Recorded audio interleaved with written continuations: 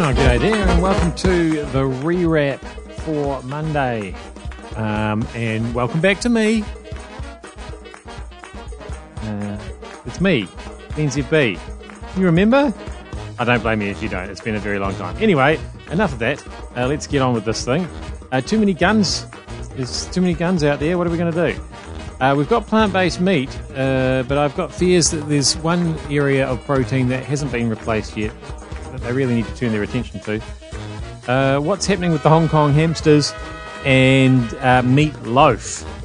The person, not the food. But before any of that, welcome to Red. So, was going back to Red a surprise? No, not really. I thought that we might have got a week out of the orange setting, 10 days maybe. Question is, what was that what the Prime Minister was thinking herself when she reprieved Northland for those 3 days? Remember, at the time, there were already signs that we had Omicron in the wild. What wasn't clear last Thursday was what would actually constitute, quote, an outbreak. One case, like it was with Delta, 10, 50. We weren't told, and we still don't really know. So what an extraordinary bit of luck it was that the numbers didn't get too out of hand before the PM was able to get up to Northland during that brief orange window to make a television show which will go out on Waitangi Day. This is a private gig, by the way, and kept very hush-hush by the Waitangi crowd, only open to a very small element of the media and without the courtesies usually extended to the opposition on occasions like this. Luckily, a lot of luck around. Luckily, the Navy was available too on very short notice for ceremonial duties. This was done on Friday and Saturday when Northland was orange, just time enough. So another extraordinary piece of great timing, and I'm sure we will all enjoy the result come Waitangi weekend. Or was it actually something else? Given what we now know about the Omicron cases popping up at the end of last week and all the warnings about how rapidly and how widely this variant is expected to spread, was orange for Northland a reckless risk for personal political gain? Ah, yes, so the interminable waiting at the red light begins. There's nothing worse, is there? Why are we seeing all these extra guns? What's going on there? After all the angst, and there was plenty, and expense, plenty of that too, taking guns out of circulation, supposedly to make our streets safer, police now say they're facing guns more often and not less. And more often now, officers are wearing body armour all the time. It's becoming routine, according to the Police Association. They've had to go to more than 15,000 jobs involving guns in just 5 years. It's 3,000 a year. They say it's about a changing dynamic within organised crime, which sounds like code for gang wars, and the 501s with links to the Comancheros are being blamed as the big bad guys. The gangs are tooled up. Obviously, you know, most of us have nothing to do with them, so there's no reason to think that we're going to get shot at directly, but there is a growing concern that people are going to get caught in the crossfire because things are getting so brazen. 2 gun amnesties, 2 rounds of buybacks. How is it that there are apparently more weapons out there, more willingness on the part of criminals to use them? Seems to me all that was achieved was to force a lot of law-abiding people to give up weapons they'd acquired legally without touching the guns held illegally and always held illegal by non-law-abiding people. We went after the easy target, the recreational user who gets a license and keeps the guns secure, and ignored what the industry and the police and so many others have been saying for so long, that we need a firearms register. It has been nearly 25 years since that was first recommended out of a firearms report. So there is no party around that can claim any great success on dealing with firearms. Sometimes, you know, you really have to wonder why we just cannot get our priorities right. Yeah, I think we've got some of those Comancheros in my neighbourhood around about. You've got to be a bit careful about who you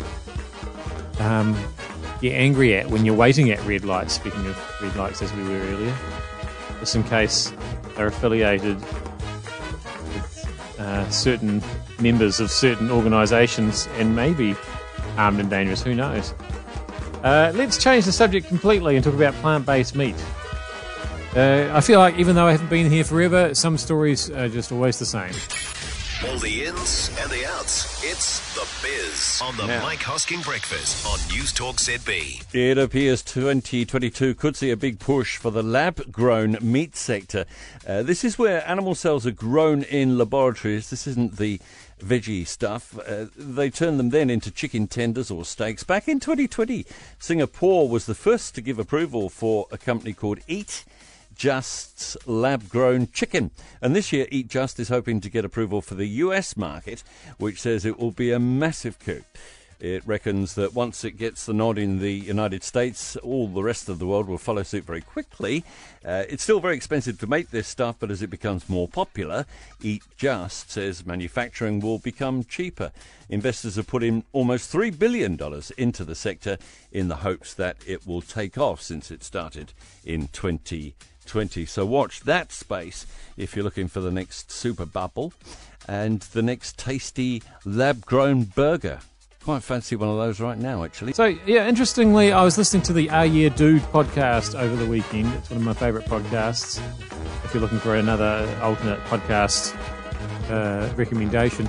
And they pointed out that we still haven't got the plant-based seafood yet, have we? Not successful. There's no Beyond scallops or Beyond mussels, Beyond prawns.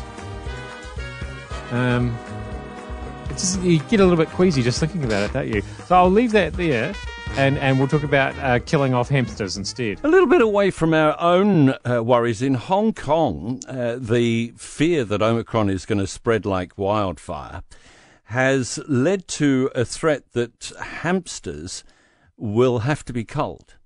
And you'd say to yourself, well, what on earth is this all about? Well, apparently, hamsters, pet hamsters, are actually quite susceptible to catching Omicron. And then, of course, because people get quite intimate with their pet hamsters, you know, they cuddle them and they have them touching their faces. And, well, you know. Their faces, okay. Yeah. Carry on.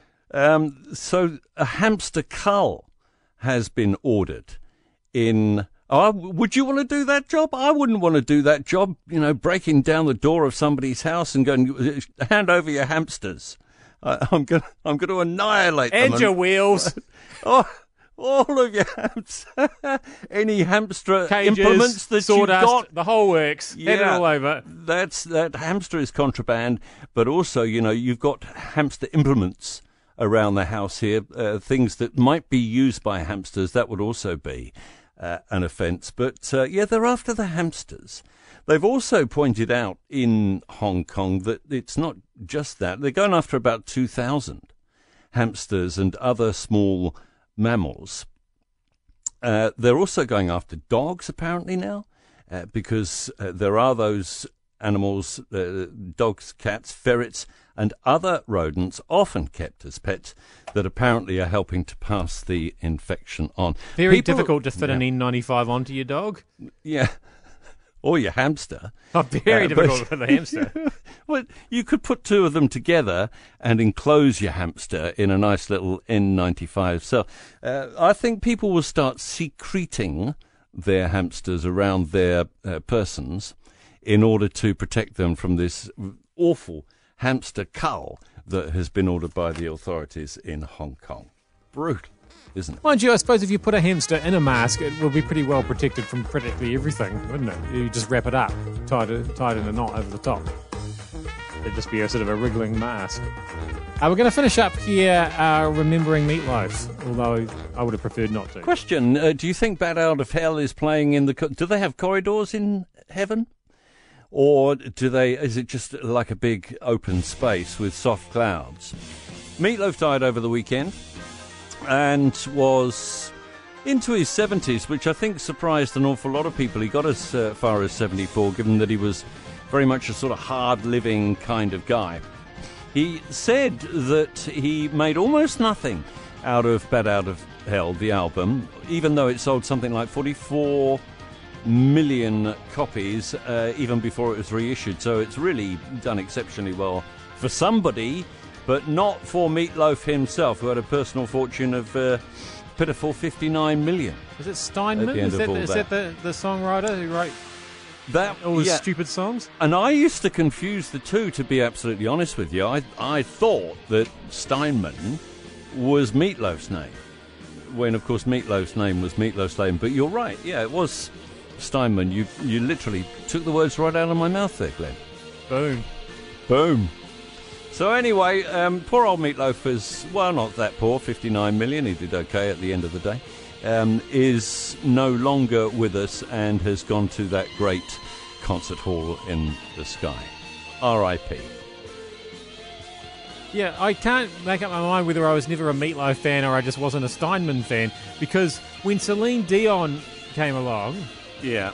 I thought, man, this woman's got a really amazing voice. She's a really good singer, but her songs are dreadful. Why are they so dreadful? And guess what? They've been written for Meat Loaf, and he said, "Oh, I don't want that one. I don't want to be singing about sinking boats." And what was that? I know him so. No, that was somebody else, wasn't it? That was the woman who was in Evita, who sung that one. Did Steinman write it?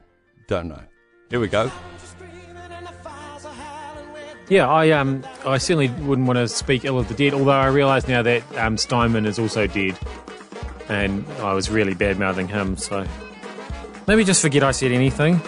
The interesting thing that I found out about all of this is that Meat Loaf he actually had Meat and Loaf were his two names. It wasn't just Meat Loaf or one word. Did you realise that? I only just realised that this morning. And hopefully now I'll never ever have to think about him ever again. I'm Glenn ZB.